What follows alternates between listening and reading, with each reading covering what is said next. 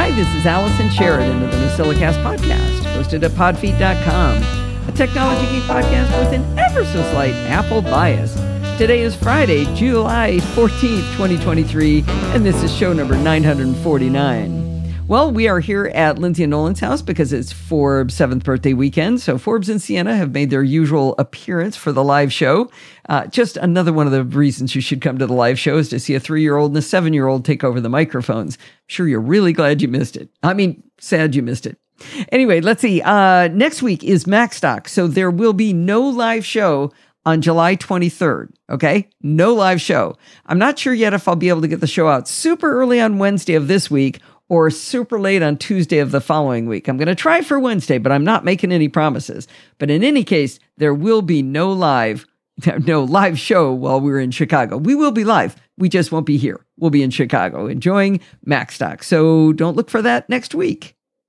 Do you have any cables dangling off of your desk or maybe your bedside table or where you watch TV at night? I'm just guessing that you probably do.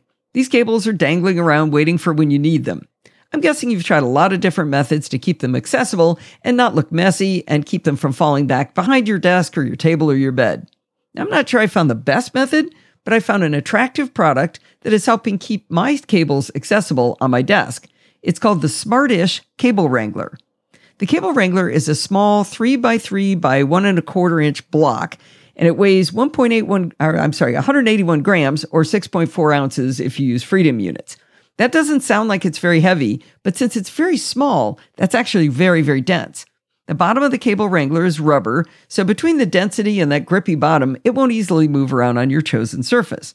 Now, the trick of the Cable Wrangler is that the top of it is magnetic, and it turns out most cable connectors include metals containing iron, which means they'll stick. So you simply drape your cables off the table and then bring the connector back up to the Cable Wrangler and gently set it down, and they stick. Now, by my description so far, you're probably picturing an ugly magnet sitting on my desk. Well, the Cable Wrangler is actually really good looking because it has a woven kind of tweedy fabric cover that comes in boring number 2 pencil gray, lightly toasted beige, teal me more, or I'm blushing, a lovely pink that I chose.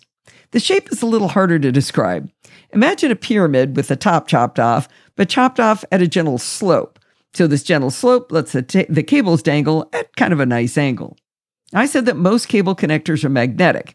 If you have one or two cables that aren't, Smartish includes 2 little sleeves to attach to your cables that are magnetic, so all of your cables can play along. Now, all of the cables I've tested so far are magnetic and easily pull off when I need them. I have a MagSafe connector for my MacBook Air that I keep beside my desk, and that cable sticks really well. In fact, a little too well. I have to give it a pretty hard tug to pull it off, and the Cable Wrangler budges a little bit. So I actually put one of the magnetic clip things on it so that I wouldn't use the MagSafe connector to hold it because it was a little too strong. Now, the Cable Wrangler sells for $30 and will easily hold 3 cables for easy access. If you need more than 3 cables, or maybe some of yours come with big connectors, Smartish sell the bigger Cable Wrangler for $40, which looks to be maybe like a third wider than the regular Cable Wrangler. I'm really happy with my Cable Wrangler because it's pretty, it doesn't take up much space, and it holds my cables within easy reach, and I know they'll always be there waiting for me. Check out the Cable Wrangler and bigger Cable Wrangler at smartish.com. Hi, this is Sandy Foster. I saw the 3-in-1 foldable wireless charger advertised on the Macworld site a few months ago, and I thought it might alleviate a problem. What's the problem to be solved, you ask? It's simply that I'm really tired of having to pack a variety of different cords and plugs, not to mention adapters for foreign lands, when I go anywhere. Add to that the mess of cables on whatever flat surface I can find for charging my iPhone, my Apple Watch, my AirPods Pro, and my iPad. So, if I can charge 3 of those via one cable, it's a win. The 3-in-1 foldable wireless charger in either black or white isn't exactly cheap, even when it's on sale as it currently is at $45. The normal price is $60. But I figured it was worth a try. The single cable is USB-C to the device and USB-A to your own wall plug. The whole thing folds up into a square approximately 3 inches by 3 inches by 7/8 inches. Unfolding the device gives 3 charging areas. including a MagSafe for the iPhone, another area for the AirPods, and a center one for the watch. This last one has a built-in plug that can lie flat or be raised so that the nightstand mode can be used on the watch. One other feature is that it can fold into a pyramid with two sides exposed for a different way to charge and view a device at the same time. My husband and I recently traveled to Europe, and this charger worked as advertised, so I'm happy. I didn't actually leave any of my cables behind this time, though. I wasn't truly convinced that things would work as planned, so I decided on a belt and suspenders approach and took everything. However, that won't happen again. I'm already taking some of my cables and plugs out of my travel case. Well, that's just pretty cool, Sandy. I really like that. Anything that can eliminate some of all the junk that we have to carry along, that's for sure. Now, I noticed that Sandy never said the name of the company that makes the 3-in-1 foldable wireless charger, and I figured out why. As she mentioned, she found it on the Macworld website, and you have to read very carefully to find the teeny tiny text that says it's made by a company named TechZebra. Well, I looked for a direct link to the TechZebra website, but they evidently only sell through third parties. She found it on the Macworld site, so that was the perfect link for her to use in her blog post. One of the things it's easy to get obsessed with is finding the perfect flashlight. It's a never-ending game because there isn't a perfect flashlight, and because even if there was, not every flashlight is perfect for all situations. Even if you do find a perfect flashlight, since you don't need it all the time, invariably at some point you'll go back to it and the batteries will have leaked all over the place and corroded everything, and you have to throw it away. That very thing happened to Steve this week, and he went on the hunt for a new perfect emergency flashlight to keep in the car. I'm not sure he found the perfect one, but the one he's found has a lot of capabilities and also shouldn't leak battery fluid into itself. The one he found is called the Spurtar solar-powered flashlight, and he found it on Amazon. The Spurtar is designed as an emergency device to keep in your car. It has one single button to control all of its functions, and the light performs in 3 distinctly different ways. In the primary mode, one press turns on the flashlight, which is a 300-lumen LED, and a second press dims that light. A third press, and the flashlight goes into a rapid blinking mode. You can imagine, stranded on the side of the road, that this very bright blinking light might be a good way to catch a driver's attention, that maybe you could use some assistance. If you hold down the button, it changes mode. The Spurtar is around 8 inches long and less than 2 inches in diameter, like 3.5 inches for the head. The side of the flashlight is an LED light panel. This long press of the button switches to the light panel and turns it on full blast in white light. Now imagine you're trying to change a tire and you want to make sure you don't lose any of the lug nuts. The light can stand upright and provide a large area of light. Just like the primary light, a second press will make the LED panel dim to around half power. Unlike the primary light, it doesn't have a blinky white mode. However, a third long press turns the LED light panel red in one of 2 blinky modes, fast and slow. This would be the ideal mode for letting drivers know that you're on the side of the road, maybe you need assistance, or at least not be run over while you're changing that tire. Now, it turns out you don't have to manually cycle through all of these modes one by one to get to the one you want. A 2-second press and hold cycles from primary light to white LED light to blinking red LED, and when you let go, you can cycle through the modes within that light. Now, I tried to take some photos of the Spurtar in the LED modes, and it was so bright it was blinding me, and the blinking red actually made me feel a little bit ill. I think that's a good enough testament to how bright this emergency light is. But wait, that's not all the Spurtar light can do. It's got a big, pointy metal punch on the side to break the glass in case you're trapped inside your car. And on the opposite side, it's got a seatbelt cutter. On the tail end, it's got a compass and a tether for the flashlight. You can unscrew the compass end, and at that point, the Spurtar, you realize, is actually one 2,000 milliamp hour rechargeable battery. So when you remove the compass, you see a micro USB charger connector to recharge the light. But you also get a USB-A connector to charge smaller devices like phones. There's a red LED in there too that lights up when you're charging. Blinking means it's charging, and solid means it's done charging. The instructions also say that if the LED goes out altogether, that means the Spurtar has gone into protection mode and won't operate until you charge it. Not only is this not going to have leaky batteries, modern cars have USB charging for your devices, so you could actually recharge the light directly from your car. It's also more environmentally responsible to use a rechargeable light. They say it'll take like 3 to 4 hours to fully charge the Spurtar battery using USB. Now, I said earlier that the entire side of the Spurtar flashlight is an LED light panel, but that's not actually true. It's actually 3 rows of LEDs separated by small monocrystalline silicon solar panels, and all of that is protected by a cylindrical plastic cover. They say you can recharge the Spurtar with solar power in a snappy 30 to 40 hours. So maybe not a good emergency solution, but when you're planning ahead, you could just leave it outside for a couple of days to charge it out and use no power at all. Steve and I were originally very confused by the teeny green LED on the solar panel area. We'd see it on, but then it would go out when we moved the flashlight. Lots of experiments later, and we discovered that the light is indicating that it's charging from the sun or even ambient indoor lights. When we were moving it, our hands were covering up the solar panels, and that's why the little green light went out. The final trick of the Spurtar flashlight is as a strong neodymium magnet on the side. Their ad says this is so you can stick it to the car while you're changing that tire. Well, it would have to be a pretty big emergency for me to even consider damaging the finish on my car, but I suppose that could be useful for people who don't care so much. The only thing the Spurtar doesn't do is allow you to focus the primary light by twisting the end ring. The light is a medium-wide spray of dimmer light with a very bright center, which is kind of the best compromise they could have done. I also wish it was USB-C instead of micro USB, especially since it says USB-C on the side of the box. Amazon at the time of this writing sell a pair of Spurtar solar-powered flashlights for $28 or $20 for one. If you've been looking for the perfect emergency light for your car that's versatile and could handle a lot of situations, the Spurtar might just meet those needs. Last week during the live show, something awesome happened.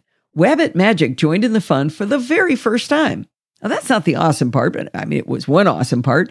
But the other awesome part was that they signed up to become the newest patron of the Podfeed podcast right while we were recording the live show. Come on, that's seriously awesome, right?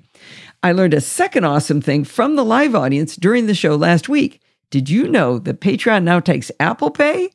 If you'd like to be awesome like Wabbit Magic, join in the fun of the live show and head over to podfeed.com/Patreon and support and pledge your support for the show. Well, I'd like to invite onto the show for the first time someone who is commonly known in our chat room for the live NosillaCast as Drunk Nick Nolte, sometimes Headley Lamar, and sometimes Hulk Smash. So welcome to the show, Marty Gensius. I just like to keep changing personalities to throw you off in the chat room. Thanks for having me here. This started as a side conversation about, hey, guess what I got? And then you've invited me on to talk about the Pixel Fold. Yeah. No, I recall I get the names mixed up, especially since people like you go by 4 different names and I have to keep track of all of those. But are you the person who said that you don't drink, you don't smoke, and your wife, and you don't fool around, so your wife's okay if you spend money on everything? Was that you? Yeah. Okay. That's this is my one vice, and she's been very good about it. She turns her head, and that's great. Okay. But everything else is clean, sober, straight, kind of boring life. But the technology piece is where the money goes. There you go. Well, we can respect that as a good choice. Now, as silly as I've made you sound, you're actually an associate professor of counselor education. Is that correct? Yeah, I have for the last 26 years been training students at the graduate level how to be counselors or how to be faculty to train counselors, and have been at Kent State for the last 23 years. Okay. Now, my interest in technology is that was sort of the thing I started writing about. And so I've been chasing that tiger in terms of our profession and doing different types of initiatives. So it allows me to spend money and get new toys. We're all looking for the justification, right? Now, you also create a podcast. Is that right? Yep. And that's I've called done some podcasts. I've done some podcasts in the past. One is I did Counselor Audio Source for a while and then stopped that. But currently, I'm doing Circular Firing Squad, which is questions and answers about life questions and counseling questions to a panel of counselor educators and practicing counselors, and we have a lot of fun with it. And I say it's a direct ripoff of Clockwise, but with more of the academic and counseling background. Right. It's a pretty cool podcast. It's an interesting format and interesting subjects, things I definitely didn't know anything about before I started listening. Now, there was something else I was going to ask you on your background. Well, let's go back in time just a little bit. You come back from, you're punch card day person like me? Yeah.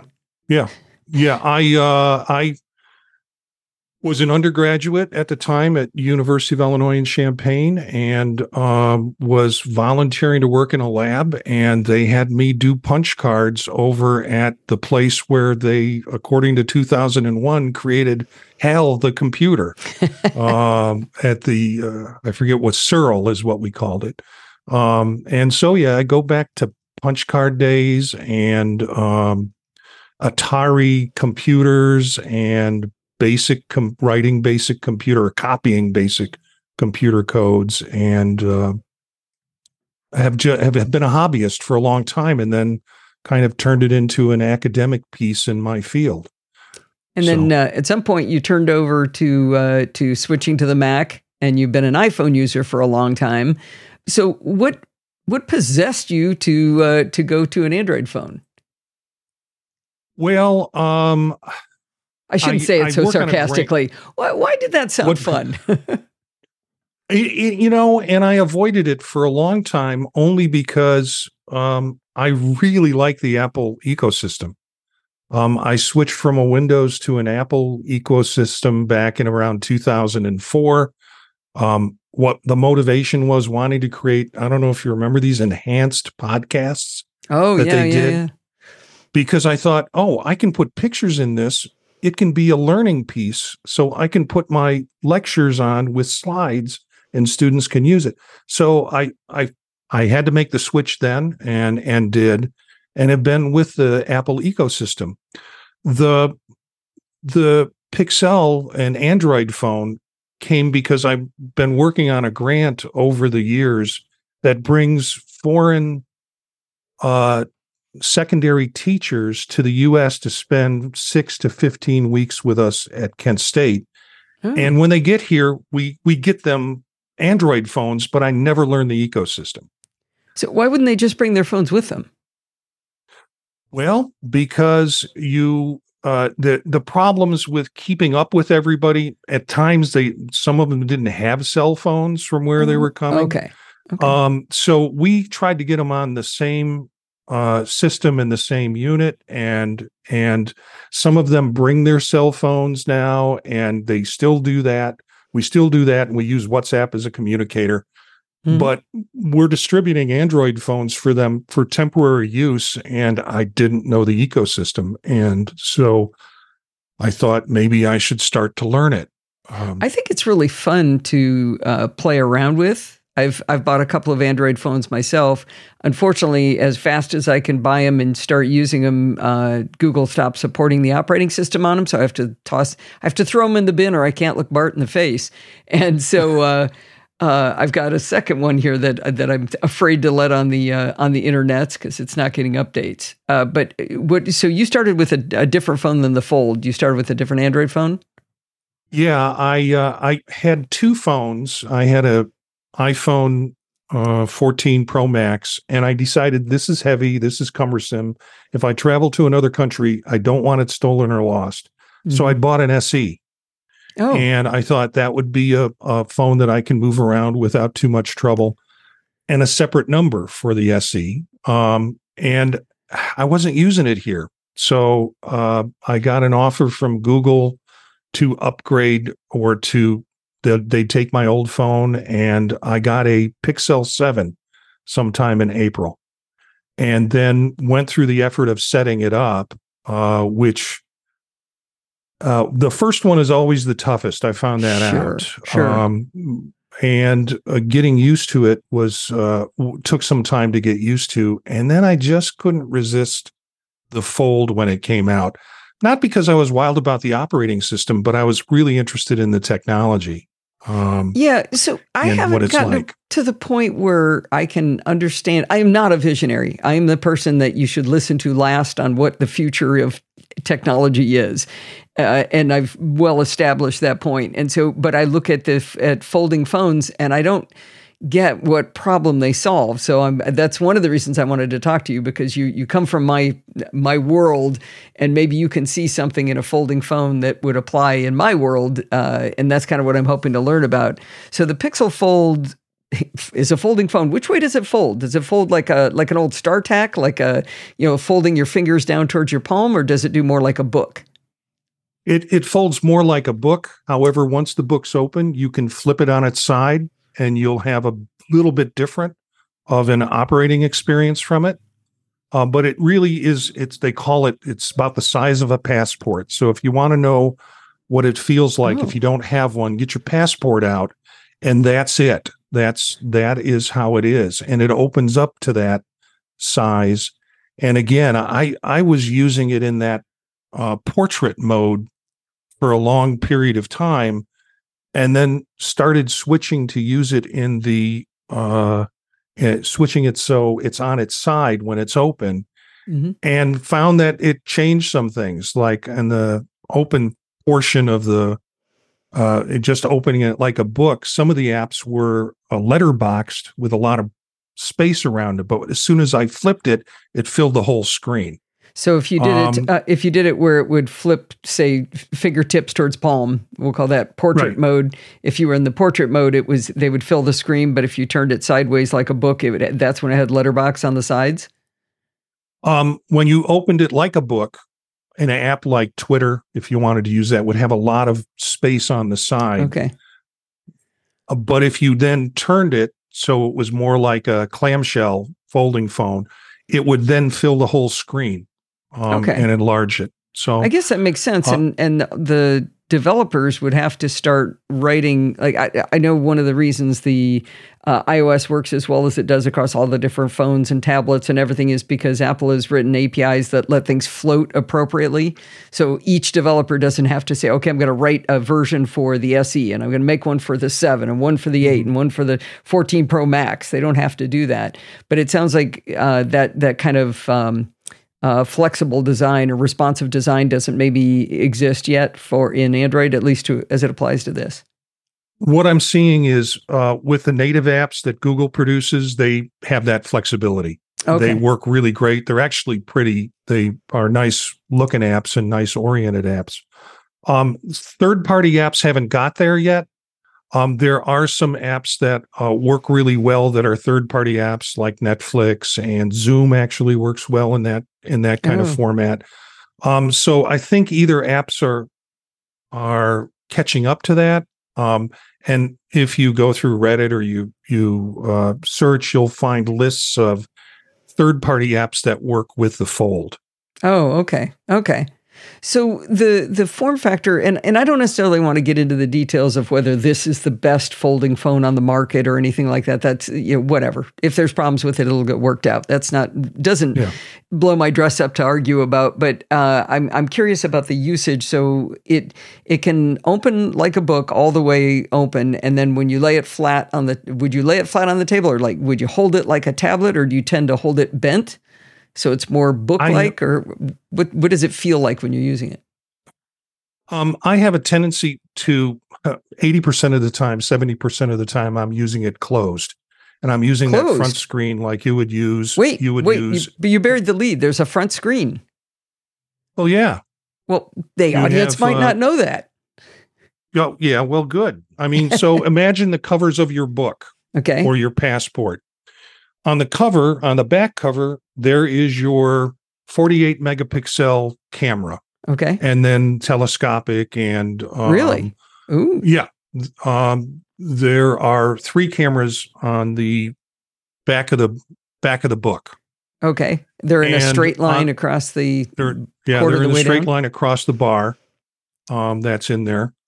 And the front of the phone, when it's closed, your cover of the book has an active screen on it. So it's all glass on all 4 surfaces. Well, this is not glass. Oh, sorry. Okay, the back is not, but the front is and the inside. And the inside is. Okay.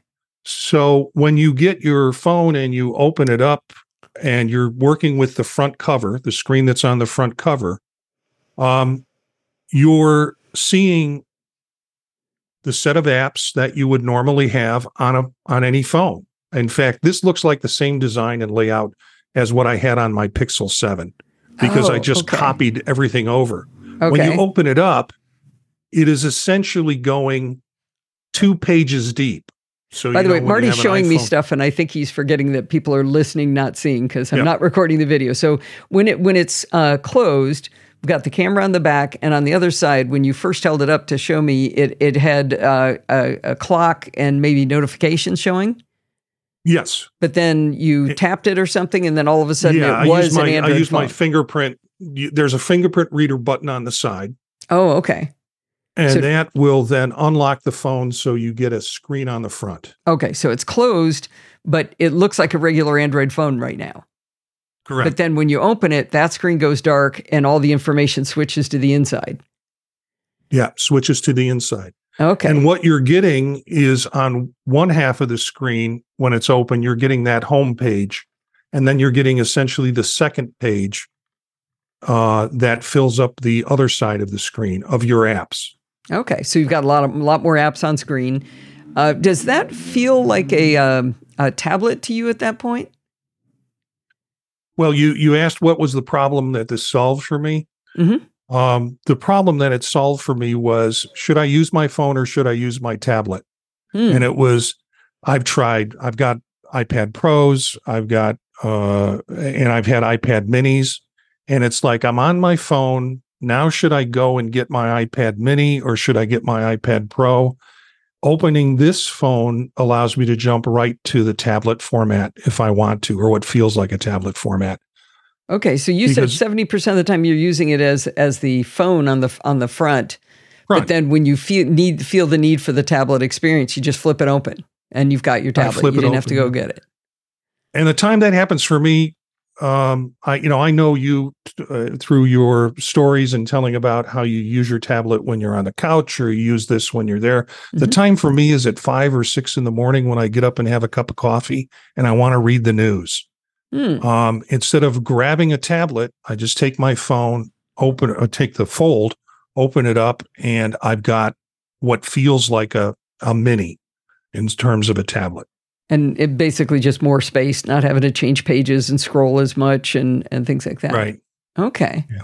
Now, the Fold also has a mode, or maybe this is constantly there, from what I understand, that you can set it down, and now we're in the portrait mode, I guess, is you can bend it so that it sits at an angle. So does it feel like 2 screens then in front of you, or is it one screen that sort of just waterfall flows down the front? Yeah. So listeners should imagine what we're describing here is if you took a book and you had the binder away from the binding away from you and you opened it up like a clamshell.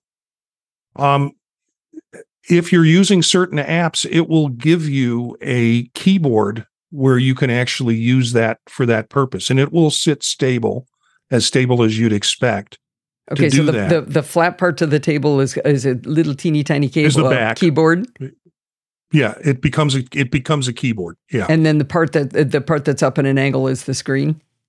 Is the screen. Huh. However, so I tried it with Word recently, and I opened a Word document, and I thought, okay, I want to edit this, so I put the cursor in the document the way it was, and the document curved around the center of the phone.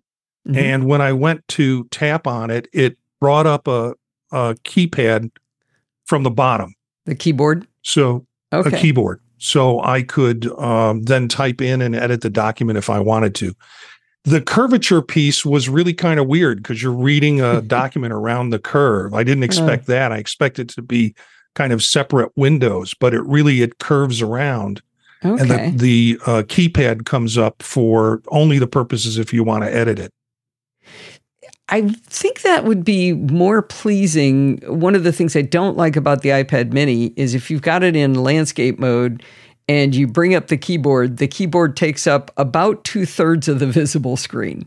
I mean, it's just unusable. I still don't know what people use an iPad mini for. I can't figure it out. So if you had it in portrait mode, it would be a little bit less, but having that separation of the two would psychologically bother me less, even if it took half of the screen. But that's interesting that you're saying the words actually came down and into the flat part, and then not half of it was the keyboard. Huh. Yeah. And it was weird to read some of the document that went through the curve. Went through the bend. Was it magnified as it goes through the curve? No, no, unfortunately not. That'd have been cool. Okay, so what do you use it in that mode where you set it on the table and watch a video at an angle or something like that? What do you use it for in that mode? Well, there's a couple of things that could come up, and people are hoping we'll see it with Android 14, I guess, is coming out sometime in August.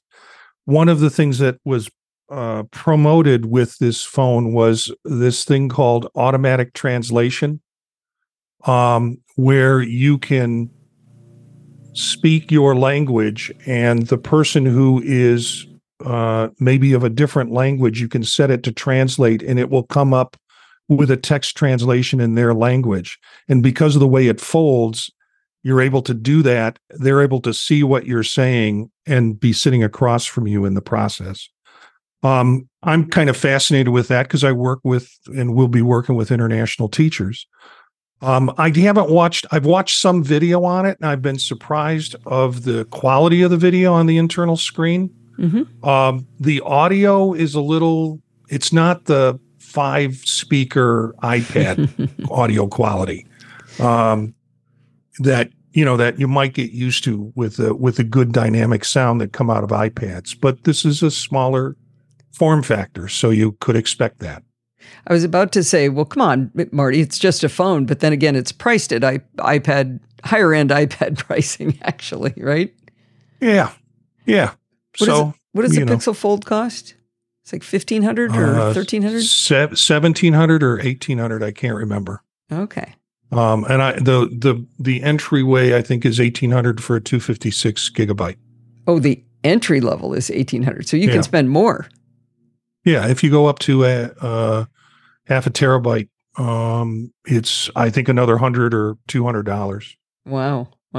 That doesn't. I stopped looking at prices after I buy something. I never go back and try to figure out how much money I spent on it. Well, that's funny. I was just looking at the iPad Mini I never use, and I didn't realize that with tip and tax and Apple Care, it was just under $1,000. And I did what you did. Apparently, I bought it and then went la la la la la. I don't want to pretend I think about that. So, do you use an Android watch? Well, part of the deal. Here's what happened. I got the Pixel 7, and my wrist felt naked because you weren't wearing your Apple Watch. I wasn't wearing my Apple Watch. So, shortly thereafter, I went out and got a Pixel watch and really liked the integration with it. There are aspects about the watch that I like. It doesn't have all the bells and whistles that an Apple Watch has, but I don't use all the bells and whistles. But the bells and whistles that I have, I use on it. That makes sense. It's lighter in weight, so it doesn't feel like I'm carrying around shackles on my hands.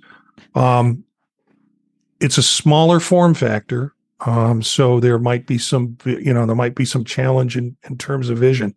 And I started using it with the Pixel 7. Well, the deal with the Fold was you get the Fold, you get a free Pixel watch. I didn't need one. I already had one. And Google wanted to, would be willing to pay for my Pixel 7 phone. But instead, I had a Senegalese doctoral student who's I've known for years working on this project. And I think he claims that he introduced Pixel phones to Senegal, because he loves Pixels and his nephew loves Pixels. And so his nephew found out I was getting a Fold and wanted to sell my 7 So they purchased it, and I didn't gouge them any more than Google would have given me back. Mhm. But I did share the extra watch with the doctoral student, and he's going to use it with his. Oh, that's cool. So, Since you got it like it was in a box of Cracker Jacks, you could give them that too. I'd already paid the dues on the first one. You got to worry when they give them away. Like I have a Google Home sitting unplugged on my desk because Bart made me, and I got it for free, and I'm using it just as much as it apparently has the value. So I did have it on for a long time, for a couple of years, but then I eventually went, well, if I'm not using it and it's listening to me, I might as well shut it off. But it does worry me that they're giving the Pixel watches away. It doesn't sound like a thriving business. Yeah, well, no, I mean, people are still buying them. It's just, if you're going to pay $1,800 for a phone, I guess they got to give you some bennies. Oh, I guess that's a good point. Yeah, it's not like you bought a $200 Android phone and got a free watch. Now, do they have any promise to you of how long they're going to support the OS on that? No. And, my habit of buying and replacing phones, I don't think about longevity that much, because this will be maybe sold back for a Apple folding phone if it ever comes out. I just see this as an investment in technology that I'll sell when I need to sell it. So there might be a guarantee that was given to you, but you just don't know what it is. No, I don't know what it is. Okay. But I didn't want to mislead people into thinking there wasn't a guarantee, because I think they've tried to tighten things up on how long they're going to support the phones. I want to say it was something like 3 or 4 years, which is nothing like Apple's 6 at least, I think it is right now. I might be getting those numbers off, but it's a big disparity. But at least it's better than the 2 years I've suffered through. So I don't want to buy a new Android phone that often.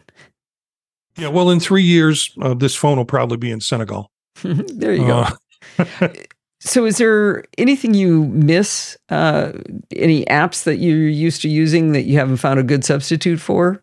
Or has it been working out pretty well?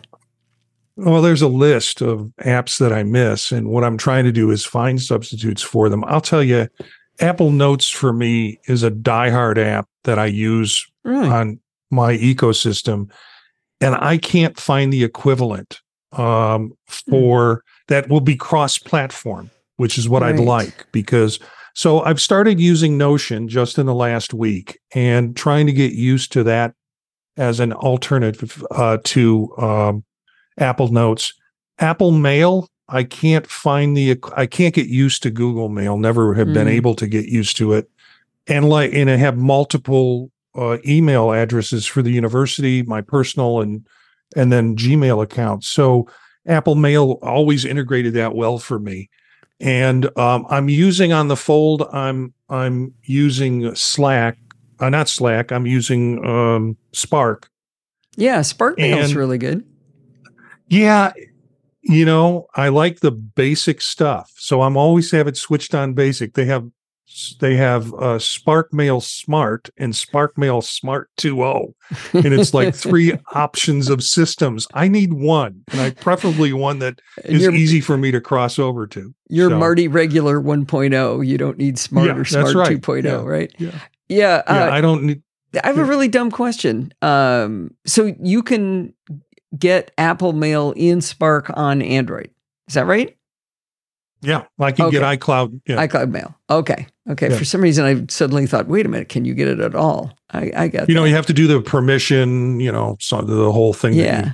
I'm pretty sure it's a Ukrainian company, by the way. Yeah, I met the guy that runs it. So what is it about Apple Notes that you love so much? Is it the simplicity of it? Because Notion, you've jumped into something that's highly capable and got all these things, and you can do so. I mean, databases and all kinds of crazy stuff. That seems like maybe overkill. It's overkill. Well, right now it's overkill. I haven't learned it enough, but I can easily create folders in Notes, and then I can just use those in subfolders. And I'm finding that a little bit more clumsier of an experience with Notion. I like to use I don't like to use even web-based. That's my preference. I like to have apps that are separate when I'm on Mac OS. So Okay. I like to open up an app instead of having to go into a web browser to get into the app to do the work I have to do. Sure. So for me, notes is I can drop and drag things in. I can put all sorts of documents in there that I need. So, for example, when I'm teaching a class, I have a folder that's dedicated to the class, and then I have sub pages that are dedicated to the days of the class. And I put my agenda in there. I put everything in there that I need for the class. And I'm starting to do that with Notion. Okay. The regret is I can't get all of that old stuff that I had in Apple Notes into. Dave Hamilton mentioned that he was looking for alternatives. He was an Evernote user, and then he started using Apple Notes, and he's been pretty happy. But he doesn't there's two things he doesn't want. He doesn't want an app that's only run by a single developer, where if he's running his whole business off of it, it collapses. But the other end he doesn't want is something that keeps him captive. And he said he couldn't export his notes from Apple Notes. And whenever I hear something can't be done, I think it's like, oh, come on, that's got to be possible. It is not. It's like, you can't do it. It's really shocking. I was doing open package contents and drilling down, trying to find the database and everything, but it is all in a mucked up database. So that kind of makes me not want to put as much of my life in there. When I was trying to find a way to do this, I accidentally pinned all of my notes. And I couldn't find a single way to say, no, unpin all of my notes. And I think I eventually did find a way to do it more efficiently. But at first I was like, whenever I was on the phone with somebody, I would just sit there going, unpin, to keep me busy. But I'm not a huge fan of things that, Hotel California, you can get in, but you can never get out. Well, I stepped out of the Apple ecosystem and learned that Notes is pretty much locked into it. Yeah. So you'd think somebody would have written some sort of exporter or something like that. Yeah. But I also miss Apple Wallet. Oh, yeah. I haven't quite adjusted to, Google Pay and how that works. How is it different? And I kind of prefer letting Apple maintain my accounts than having Google maintain my accounts. Oh, I see what you mean. Nothing wrong with the app experience, just who it is has your information there. A little bit of that, and I just haven't. It's like, is this another app I need to load my credit cards on? I'm just leery of that, and the app experience with Wallet has been great for me. So yeah. I got to ask you, does this mean are you a green bubble person now, Marty? Boy, that has created a family crisis. I have kids that I have well entrenched in the Apple ecosystem, and they hate that I'm using this phone. Because they can't tell which phone I'm on or how to get a hold of me. Oh, okay. What I've done is set up group chats that include from my phone, from my Fold phone, from my Android phone. I've created a group chat that includes my name in my on my iPhone and the phone number for that, plus whoever is going to be in the group chat. So I wind up getting the messages on both phones, whichever phone I'm carrying at the time.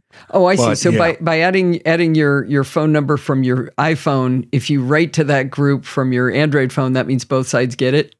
Both sides get it. And if they send a message back to me and I happen to be on my iPhone at the time, I'll get that message too. I'm mocking about the green bubble, blue bubble thing, but I've been shocked at how quickly threads like that can splinter. I think I talked about this on the show. I wrote to Rod Simmons and his son right after I met his son. I told him I'd send him something. I sent a message, both of them. Rod had just switched to the Android phone from the iPhone, and when I wrote to them, they both replied, and neither reply had the other person on it. I mean, it was in beginning of a thread. It was a little group, brought it all back, and it was splintered immediately the instant I sent a message. And so I don't know. That's rough. And I can't get them on. I can't convince all of my relatives and contacts to go on something like WhatsApp, where I'll be able to get it on any phone. You are not obnoxious enough. I turned most of my family and friends. I told them, no, we're going to Telegram. And so I got all my kids and my closest friends all onto Telegram, and then a lot of other people actually are already on Telegram. And there's a few exceptions. David Roth refuses to use it, but most everybody else I can talk to on Telegram now. And I just like that it's not, it's not a second-class citizen issue with people on Android. Yeah. It's a big thing. But, well, I told you I didn't want to go longer than 30 minutes, and here I am yapping away, making us past a half an hour here. But let me ask, what would your next phone be based on your experience with the Pixel Fold? As I think it will probably be the next iPhone that comes out. Okay. I will upgrade my iPhone, and I don't know if I'm ready to jump to the Pixel 8. I don't think there's a reason for me to do that. I'm more interested in this form factor than I am in terms of having the latest phone at this point. And who knows, maybe iPhone will come out with their own folding phone, and then I'll trade them both in and be safely tucked back into the iPhone, the Apple ecosystem. So if the newest phone came out in two models, one was a folding form factor and one was just a flat slab of glass, you like the folding enough that you would go to the Fold? Yeah, I would. Not just for experimenting, but because you really like it. Just because I like the form factor, particularly this phone. I mean, if they were to do something like this phone, it's not as heavy as you think. It's right. Thinner than you think. And its functionality is pretty slick. It's pretty quick. So that's good to know. I'm a self-avowed lack of visionary, so it's fun to hear from people that I trust on what they think about it. Now, I want to close this out by we have your contact information, your Mastodon, Gencius at mastodon.social, and but you will also be speaking at MacStock. And Chuck Joyner interviewed you on Mac Voices. So if people want to see Marty and hear him talk about what he's going to be talking about MacStock, but there's actually going to be a MacStock digital pass. So you'll be able to watch the event. So if you can't get there, it's sold out now anyway, but if you can't get there, it will, you'll be able to see Marty's talk at MacStock. And we'll put a link to MacStock and to the interview by Chuck. Yep. I'll be talking about AI and learning with AI. Okay. So we'll have some fun with that. Yeah, that's a terrific topic. It didn't sound like it was all doom and gloom. It was like how to bend it to your will and have it help you, right? Yeah.